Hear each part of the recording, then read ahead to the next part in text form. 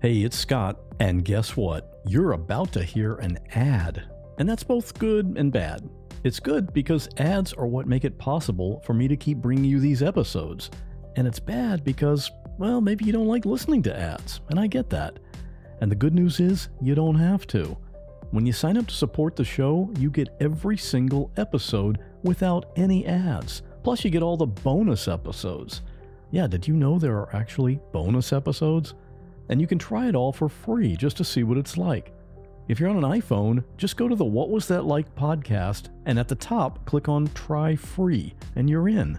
On Android, just go to whatwasthatlike.com/plus and try it out completely free. Once you've had the ad-free experience, you'll see why hundreds of other listeners are already doing it. But for now, here's another ad, and then on with today's episode. What Was That Like contains adult language and content and is not intended for all audiences. Listener discretion is advised.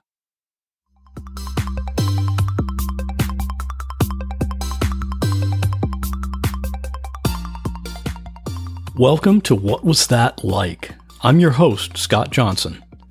This is the show where we talk to regular people just like you or just like me, who have found themselves in an extremely unusual situation.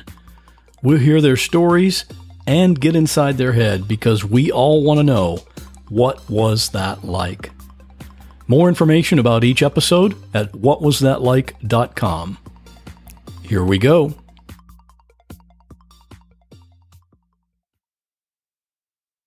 One summer day in Jacksonville, Florida, Karen got the surprise of her life. She was with her friend Cheryl. They were pulled over on the Interstate, I-95, and Karen was holding a blanket to her face. She was bleeding, and she didn't even know what had happened. In short time, she learned from a police officer that she had been shot. And she wasn't the only one. 9 cars that afternoon on that section of I-95 had been hit by bullets from an unknown source. 6 people were injured. And the manhunt was on for the shooter, a 16-year-old boy who was eventually caught and arrested. Karen and I talked about what happened that day, what it feels like to be shot in the face, and the lucky break she caught when she was taken to the ER. And at the end of the conversation, Karen gives a scoop on her area of expertise, which is angel investing and the compassionate capitalist movement. As always, I'll have links to everything we talked about in the show notes for this episode, which is at whatwasthatlike.com/33. And if you'd like to join the others who support this podcast for as little as $1 a month, you can do that at whatwasthatlike.com/support. And can I just say this? I mean, it's just you and me here, right? You're probably driving or maybe out for a walk. And what are you doing right now? You're listening to me. Of course, the real attraction here are the guests I have on and hearing their unbelievable stories. I don't have any stories like that. Well, maybe one that comes to mind. But what I want to tell you is this. I appreciate that you're listening to my podcast. Out of all the 700,000 podcasts that are out there right now, you're listening to this one. That means a lot, and I thank you. And now, here's my conversation with Karen. On a scale of 1 to 10, how surprised were you to get shot that day? Well, I would say probably a 10. You don't, you think you're going to work and, all that stuff, coming back from a weekend, and all of a sudden your life is in a completely different place. Yeah, I can't imagine wow, instantaneous turnaround and things. Wow, it's just amazing how that happened. Let's talk about, give us a little background on what led up to this. You were in Jacksonville, Florida, right? Right. It was the summer between my graduating from college and before I was going off to grad school. And I was working and having a lot of fun and had gone away for the weekend. It was in June. And so when I was in college, previously there had been a group of friends that I had hung out with. I had been part of a group of rugby guys that were my neighbors in my dorm, and ended up doing a lot of road trips and, fun stuff with them. And they were like a bunch of big brothers to me. And turned out that particular weekend, a group of them that had already graduated were the year before us were getting married. It was John and Cindy John had been one of my neighbors and Cindy had been his long-term girlfriend. And we were going up to New Jersey for a wedding, and all of us were convening almost like a small reunion because I hadn't seen a lot of them in a year since they had graduated, and then I had just graduated. And so we were up there having a good old time that weekend, and there was some updates in my personal life. A guy that had been a good friend of mine during that whole time, that year after they had graduated, had become a romantic interest. So there was all kinds of new news for when I got back to the airport back in Jacksonville, returning from that trip. And you lived in Jacksonville, right? Right, or right, Jacksonville Beach? Yeah, Jacksonville Beach. I lived with my mom down there during the summer. Okay, and how old were you then? I was 21. Okay. You said you had just graduated college. Right, I just graduated from Emory University and was getting to go to MBA school down at University of Florida, starting up in August. So this was like right smack in the middle, and it was a month before my birthday. My birthday's on July 2nd. And so you flew back into Jacksonville, and take us from that time, what happened that day? So my best friend, who also knew all of these people because she used to road trip up from FSU, and she also hung around with the rugby team down at FSU, and so we would get together at these tournaments together, and so she knew all these guys. And the guy David that I had started seeing, the three of us had done a bunch right at my graduation as part of my graduation. So we had a whole history and things like that. So of course, when she picked me up from the airport, I had all this new news to tell her because this was all kind of breaking news, so to speak, of this stuff happening. And we ran into a friend of ours because you have to think about it. Back in 1985, there weren't any cell phones. There wasn't any social media. And at the time, so this guy that I had met on a spring break and had done this excursion in a sailboat excursion, the spring break my senior year, we bumped into him because he had come down from Atlanta to catch a plane from Jacksonville to Newark because it was cheaper at that time to fly from Jacksonville to Newark than from Atlanta to Newark. And so I was surprised. If we come out the gate, back then you could go up to the gates. We didn't have the security we have now. So this guy Mike was there, and so Cheryl and I hung out with him and just kind of catching up.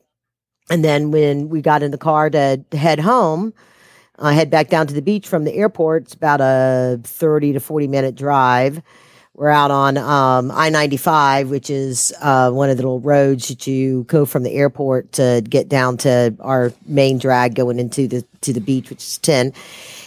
So we're driving and I'm thirsty, and these are all kind of like this weird stuff leading up to it when you think about what is that moment where all things could have changed. Had we not stopped and hung out with Mike, I leaned forward she had an old soda in her cup holder and she said, "No, it's hot. You don't want that." And I said, "Okay, fine." So I leaned back and then all of a sudden the glass shatters. It's really hot outside. It's probably 100 degrees or something.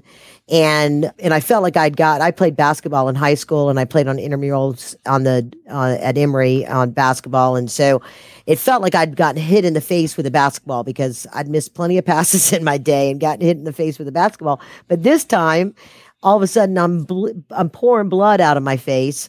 I see this almost like a spigot coming down from my nose as I'm looking down. I'm like, why am I spigot of blood coming out of my face? And I yelled to Cheryl, of course she heard the glass shatter. Now Cheryl was driving, right? And you were in the passenger seat. Yeah, that's right. And she's taller than me. So she was back, I was up further. So I was probably, a few inches ahead of her in the seat. So, I said, "Cheryl, pull over.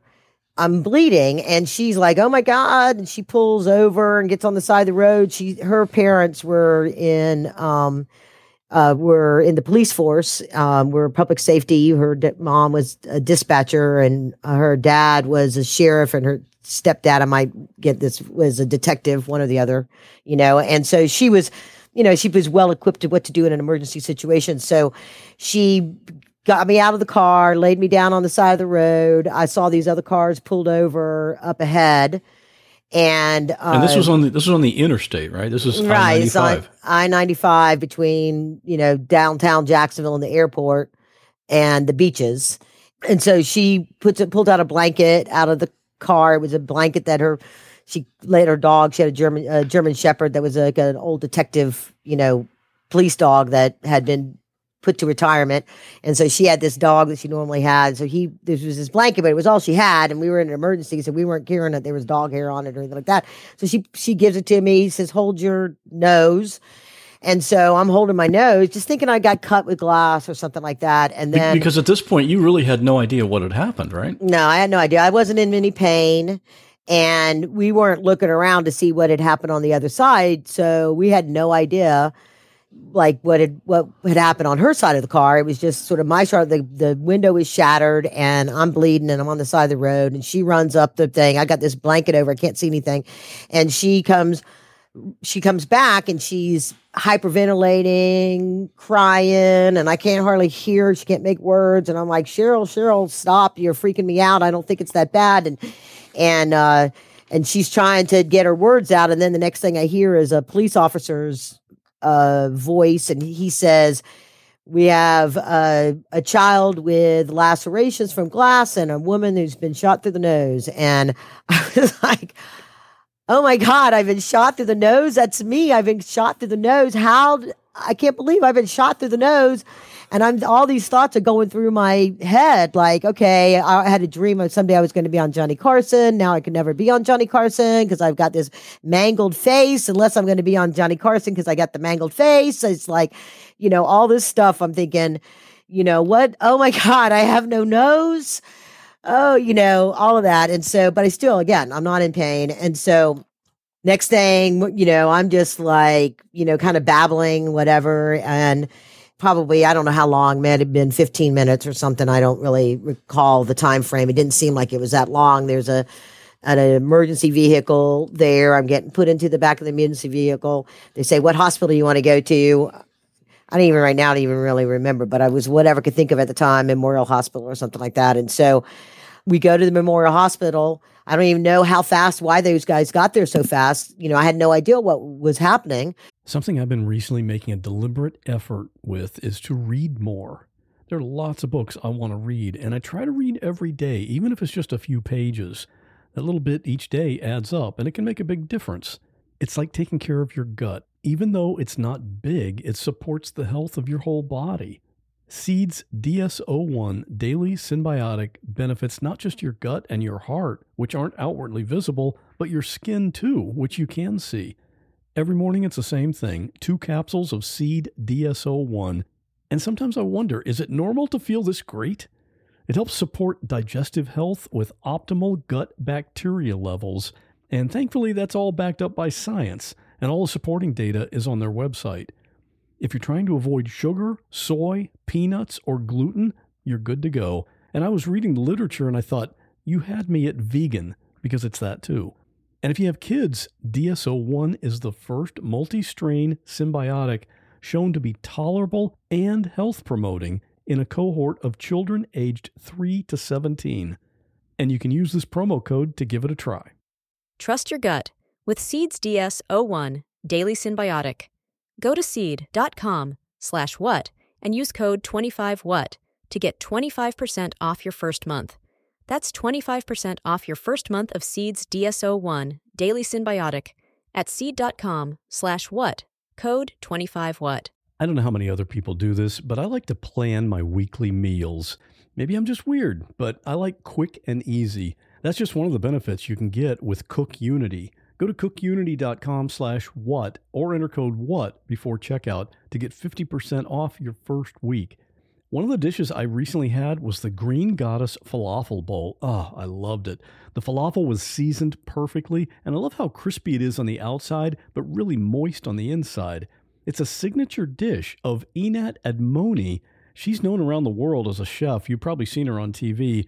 and her dishes are made right here in Florida, so I'm supporting local business, and I love that. And the convenience of Cook Unity is crazy. I mean, I've got podcast episodes to produce. I don't have time for cooking. These meals are delivered fully cooked. So when it's time to eat, I pick a meal based on my mood for that day, I heat it for a few minutes, and enjoy. The menus are updated every week, so there's always something new to try. You can choose from over 350 meals based on your dietary needs or taste preferences, or go wild and have Cook Unity pick for you, because every meal is just amazing. Make the best meal plan ever with the convenience, chef-level quality, and endless variety of Cook Unity. Go to cookunity.com/what or enter code WHAT before checkout for 50% off your first week. That's 50% off your first week by using code WHAT or going to cookunity.com/what. So I get to the hospital, into the emergency room. I think Cheryl got to a phone and called my mom. So I was really fortunate because on call that day, the doctor that was on call was a plastic surgeon. So they had a plastic surgeon on call. They are in their emergency room when I got in. And this happened during daylight hours. It was probably like 3 o'clock in the afternoon, 2 or 3 o'clock in the afternoon when it had happened. And so, my mom got there and it was, I was blessed in so many ways. One, when I went forward at the time that I went forward, I didn't, seconds later would have gone through my head, and I was blessed that this doctor was on call. And, I never had any other surgery other than he said that if anybody was ever going to get shot and have the least amount of damage to them, because, usually bullet holes will leave an indentation if it's in your shoulder or something like that. I got shot in a part of my nose that didn't really do any damage. I don't have a deviated septum. I have a little bit of, kind of an ongoing allergy thing all the time, but I don't have major damage to my nose. It's just like people, it looks like who knows, I've just got this a little bit. He basically took the flap of skin and put it back over and sewed it together and connected some of the membranes that were up inside of it to restore it. And I've got a little bit of shrapnel on the edge of my mouth here that, stays there, and a little bit of glass up in the bridge of my nose that shows up on x-rays. But, from that, for the most part, that's it. And my bandage, I didn't have my head all bandaged up.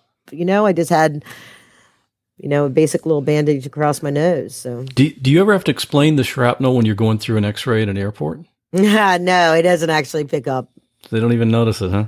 I used to have to explain it a lot to doctors when they go, "What's these things in your nose?" If they were doing any kind of a x-ray, or like, when you go to the dentist, it like might show up at, it's the glass is kind of diminished over time, and it's not as prevalent as it was before. Now, I'm really curious because when you first found out that you were shot, it sounds like one of your initial reactions was, now I can't go on Johnny Carson. Yeah. Why would you have gone on Johnny Carson? Were you a performer or an entertainer or some type? No, I just I had a dream of what I was going to be doing in the world. And, I wanted to be a person that was considered an expert at the time. I was an economics major at college. I went to get my MBA. I was kind of looking at doing an MBA JD.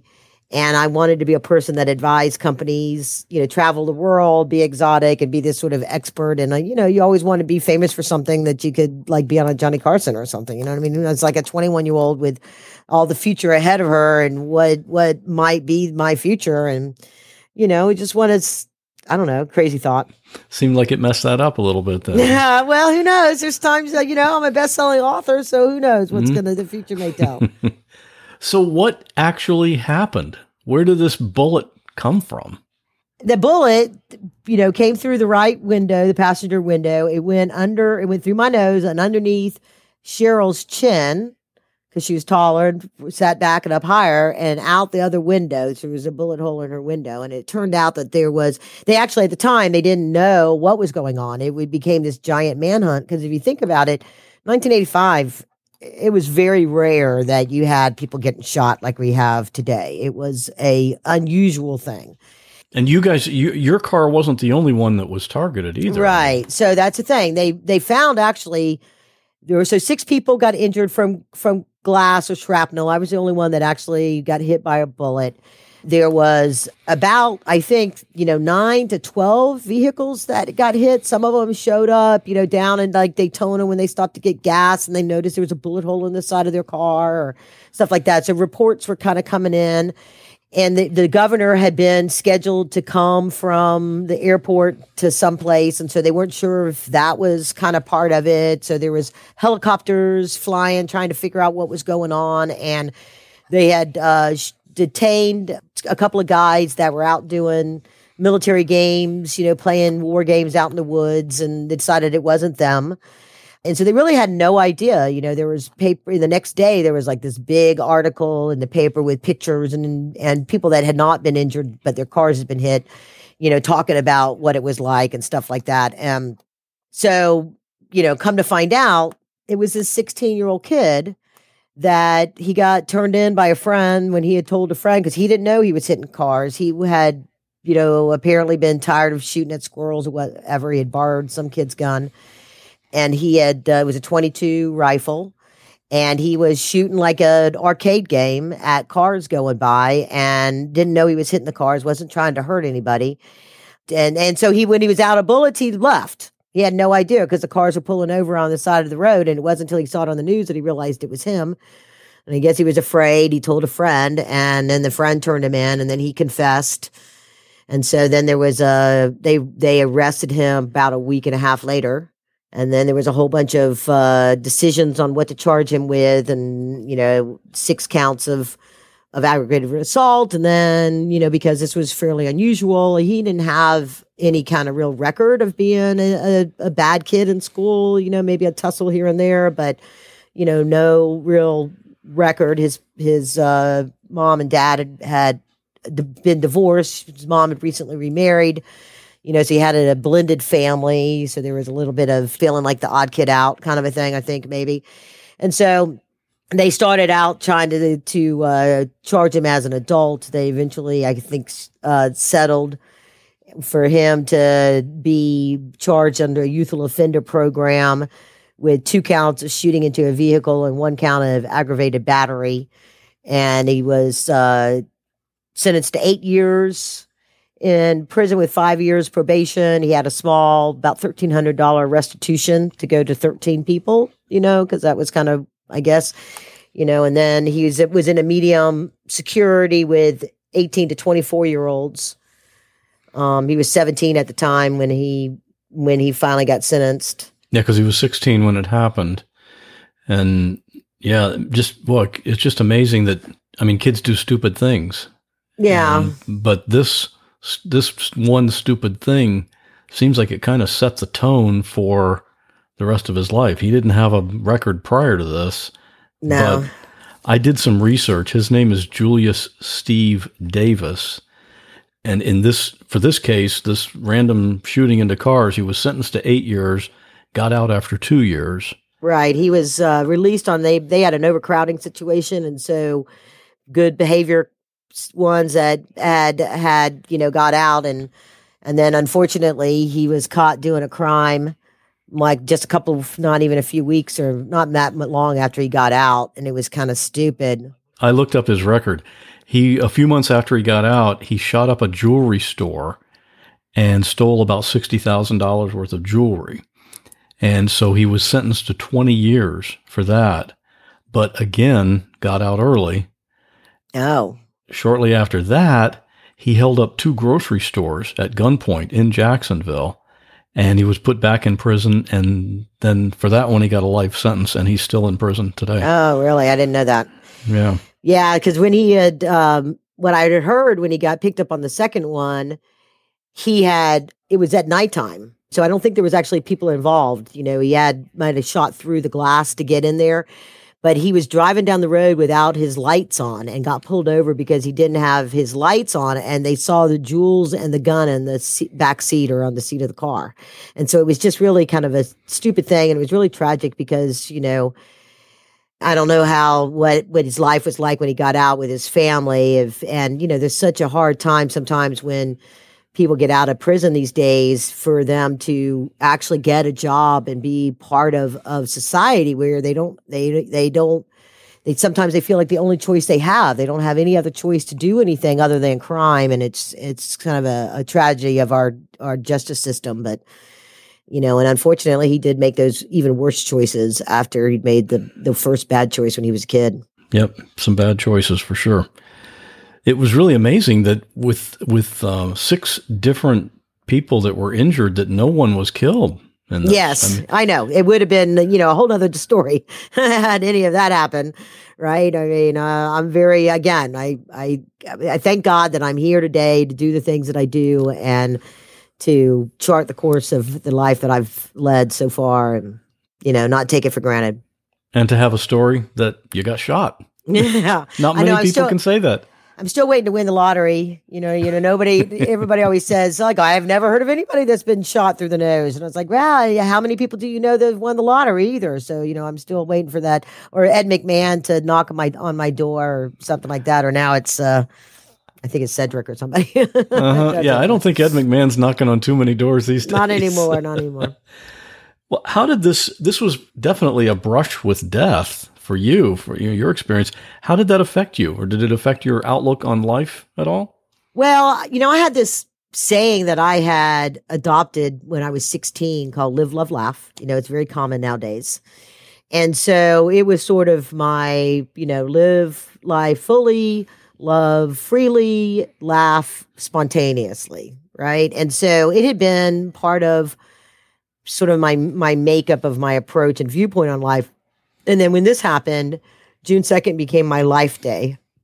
So I always try to plan something special with friends, or sometimes I'm just feeling quiet, and I'll, celebrate my life day. So June 2nd is an important day for me. And I, at the time, I had sort of big dreams. I didn't know, what that meant and where it would go and where my life would go. But it was always something that I felt like I had to find my purpose in life. And I never really felt afraid of driving, or this kind of random thing would happen again, or I never brought any of that with me because I felt spared. You know what I mean? If something bad was going to happen, that was the time for something bad to happen, So I felt like not like I was going to be foolish and go off and, jump off cliffs and things like that. Although, I have done plenty of foolish things, but I felt like there's going to be something.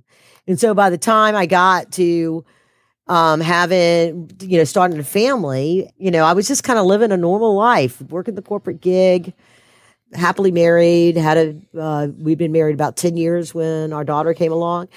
And I remember telling a friend when I was telling the story, and I'd left IBM and I was kind of starting my business, and I wasn't really sure if that was going to be, when I left IBM and my life took a turn, I remember telling my friend, I said, well, I don't know, I always feel like, so maybe my special purpose is that being the mother of this child, and I didn't have any other children. I wanted other children, but it just didn't happen.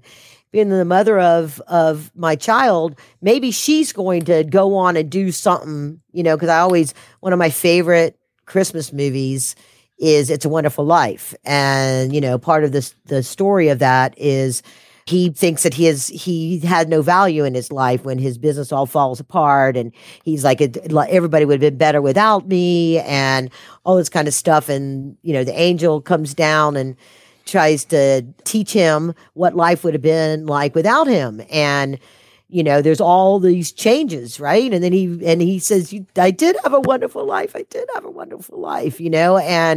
so it's, and so, you wonder about that. You touch, the thin threads of the people that you've touched in your life. And maybe that's the reason why, I'm still here, because there's something that I'm having an influence on somebody else, or, my daughter or whatever. And then, as I kind of went forward in life, the recession hit my business hard, and I had this big expectation of what was going to happen. I had taken over this angel group. I'd built it up really big, doing these angel investor events, helping companies raise capital, learn how to raise capital, doing all these things. I thought we were going to make it a whole national deal. We were going to have chapters all over the country, and I was going to do this thing called our funding planet that was going to be this way, now it's all over the place. But at that time, there wasn't a LinkedIn. LinkedIn was like the only social media that was out there at the time.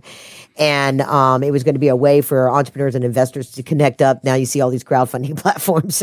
But this was going to be a kind of a platform, our funding planet. And it was this vision for what it was, but you didn't have template for doing this stuff. So it was, heavy lifting to get this thing done. And then the recession hit and everything just kind of fell apart. I learned a lot of lessons about, the direction my business was going at the time and things that I should have done different. And it was, a life lesson, but the people that worked for me got laid off and I became a solopreneur again and, was dealing with a lot of discouragement about setting these big dreams and this big expectation of where my life was going to go and the impact I was going to have. And I was coming up on my 50th birthday and my dad had passed. And when he had a hospice situation at his house. And so I was out there to look at to kind of be there during that process. And I started going through all of his memorabilia to create what we were going to use for the funeral. And I discovered that because my dad had not been a big part of my life during my teens, and I really only got to know him as kind of an adult. And so I discovered that all these things that I had known about him, he was an inventor. He invented the first screen printer to be able to do 5 colors on a T-shirt. He had been part of the aeronautical engineering team at Hughes Aircraft when they built the first satellite that went around the Earth. And so he had been an engineer and had been a part of this and been an inventor and always had these big entrepreneur aspirations. And his screen printing business had become a manufacturing business and he was manufacturing the screen printing equipment. And so I had looked at all of what he had done and I realized that he hadn't even started that business till he was 50 years old. And so I was like, wow, here I'm thinking, I don't know what's going to happen in my life because now I'm turning 50 and I had this business that didn't turn out the way I wanted it to turn out. And I was like, wait a second, I'm turning 50. My dad just started his business when he was 50. So what am I doing? I needed to get rid of that stinking thinking. And so I dug back into Think and Grow Rich and, started to reevaluate how to turn things around and what to do next. And my mom had been, a huge encourager and supporter during all of that and during that whole time. And when I was in school and supporting me during school and everything. And so, between the two of them, her steadfast and then his inspiration of where he had gone, I had a good basis to build upon when I decided to dust myself off, pick myself up and spin myself around and get on the road again. That's interesting that he, at the end of his life, inspired you to kind of open the next chapter in yours. Absolutely. That's pretty cool. Tell us about your business now. What do you do today? I know it's compassionate capitalist, but what does that mean? Yeah. So I had read this book way back when by Rich DeVos, and it was called Compassionate Capitalism. And his process and his thing as he's one of the guys that started Amway, right? Right. And so was, you help other people learn how to have a business and through his business, Amway, it was to, give people a hand up, not a handout. And if you help people become successful, then they can turn around and help other people be successful. And when they make money, then they spend money and that, helps the economy and all that kind of stuff. And so it was a bottoms up, not a trickle down.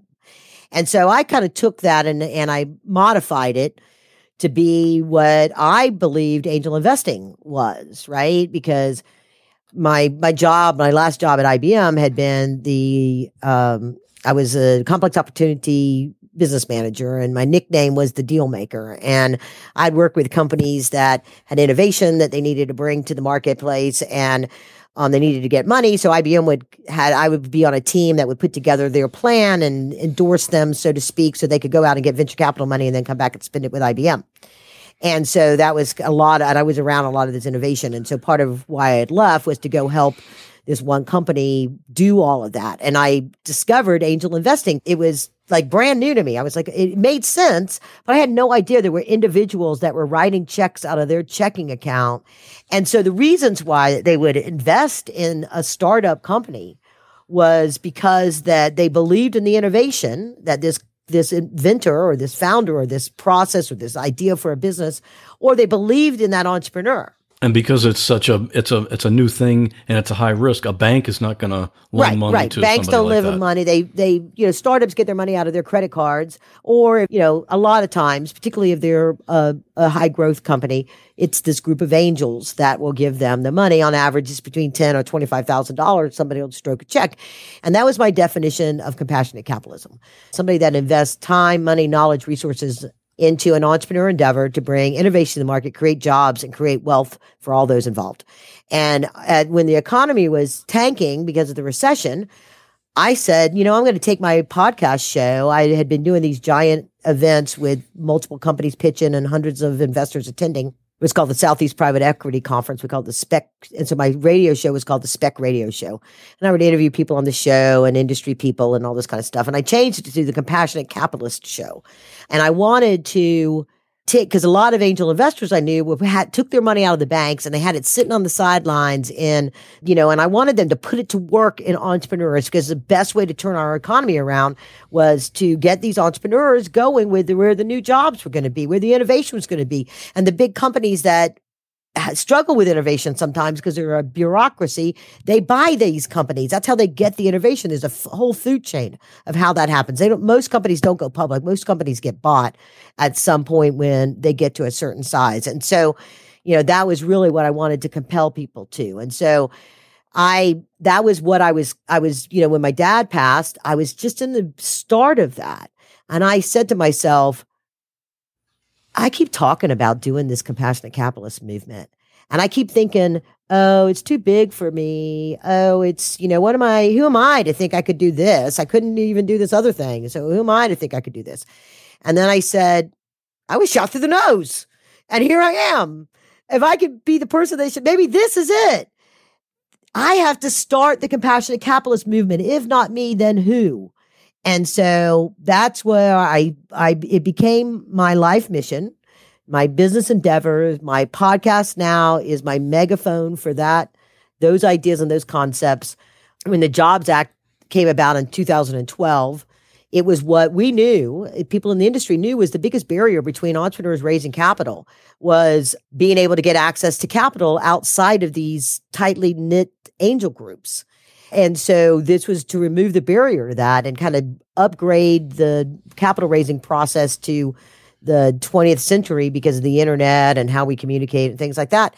So I knew, and the other side of the coin, though, is that by them opening up this door to get access to other capital, and crowdfunding was all the rage, the Congress, because of people lobbying them, had figured out that some of the things that we totally take for granted now, 3D printers, drones, the little Fitbit watches, all the smart watches that connect to our phones, that technology, a lot of the VR and AR, virtual reality and augmented reality headsets and goggles, even the little spinner thing that the widgets, the little, that people, fidget widgets that people do, all of that stuff came to market because people did crowdfunding that was reward based. They bought products in advance. And so when those companies became big multi-million-dollar companies and got bought or got big venture capital money and went on and did other things, all those people that had put millions of dollars in didn't reap any benefits from that.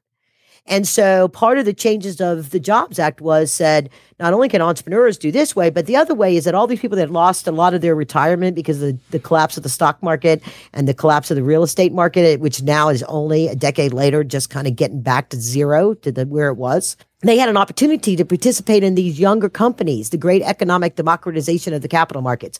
They could participate at small levels in these companies and maybe take a $500 investment and it became a $1,000 investment. Or like a $20,000 of an angel might become $200,000, a $500 investment might become $5,000. And they could do lots of little bits of this the same way and participate in the American dream. Even if they couldn't run a business or start a business, they could participate in that way. And that was the purpose of my book, was to teach people how to be able to do that with confidence when they're stroking checks out of their own checking account. Inside Secrets to Angel Investing is a way for people to become compassionate capitalists and share in the American dream. And so that's my mission. And that's, where I'm going. That's what I do. And that's what you're doing. So what's your website? What's the name of your book? And how can people get in touch with you if they want to? So my book is Inside Secrets to Angel Investing. The long title is Inside Secrets to Angel Investing, Step-by-Step Strategies to Leverage Private Equity Investment for Passive Wealth Creation. But if you just look for Inside Secrets to Angel Investing or my name, Karen Rands, R-E-N-D-S, with the S on the end, on Amazon, you can get the book, or you can order it at whatever bookstores you go to, but it's not on the shelves. You have to order it. And on my website is really simple. It's just KarenRands.co, Karen Rands, KarenRands.co. And on there is, if you do InsideSecretsToAngelInvesting.com, it'll take you straight to a tab on that page. You can go and kind of check out chapters of it. There's 44 inside secrets in the book, and I have an excerpt of 12 of them that I have available on that page that you can go and check it out. And so that's the best way to reach me. The contact page, you can, if you're an entrepreneur or you're an investor or you want to get in, I do what I call a Compassionate Capitalist coffee break. It's an email series of snippets of videos and stuff that are tips and techniques for building successful companies. What I talk about on my show, the Compassionate Capitalist podcast show, is things to make successful businesses. And I try to pull into it why an investor cares and why an entrepreneur cares. And we cover topics that I interview a lot of angel investors and people that have written other books that are successful about building businesses or setting a business up to sell it. My next book that's going to be coming out is going to be how to scale a business to get it, beyond startup to that next stage so you can set it up for selling and raising capital for that. You're on a mission. I am. I'm going to have all the links to everything that we've talked about, your podcast, your book, your website, everything. They'll all be on the links, or they'll all be in the episode notes for this show, and so people can go there. And hey, I'm glad that you survived being shot and that you're able to be here today for this conversation.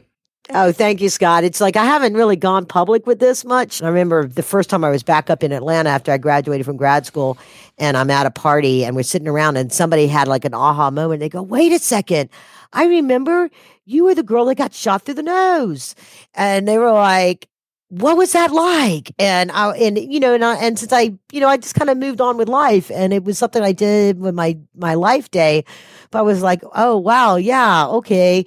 And so you take it for granted because I have friends that I've now known for 20, even here where I live now, and 10 years, and it'll come up sometimes. And people that I've known for a while, they're like, "Wait a second, you got shot?" Oh, and then one thing I have to add to it, because it'll come up and I'll say, "Oh, I have a Purple Heart." And they're like, "How'd you get a Purple Heart?" So that summer when my job was working at this bar that tended to the guys in the military base that was down the street. Jack's Liquors had a bar. And so I was, my clientele were all mostly Navy guys. And they, when I got shot, I'd missed work that day. And my boss was like, "Yeah, right." And then she saw the news. And so when I came back in and I was on the door checking IDs for a while, and I had my bandage across my nose, and some guy that had been there, was a regular, older, got very much older, and he had 2 Purple Hearts, and he gave me one of them, and it was really extremely special. So I still have it, and I look at it and cherish it as a memento that of the experience. Yeah, that's a pretty cool gift. Karen, thanks for sharing your story with us. It's very interesting, and we'll look forward to seeing where your compassionate capitalist movement takes you. Thank you very much, Scott. I appreciate you giving me the opportunity to share this personal part, but something that is important because everybody has a purpose in their life, and hopefully they don't have to get shot to find it. Thanks for listening. My goal for each episode is to bring you people and stories that you just won't find on other podcasts. If you'd like to discuss this episode or previous episodes with other listeners, you can do that at our private Facebook group at whatwasthatlike.com/Facebook. I hope to see you in there. And if you'd like to support the show, you can do that at whatwasthatlike.com/support. And I'll see you in 2 weeks, where we'll once again be asking the question, what was that like?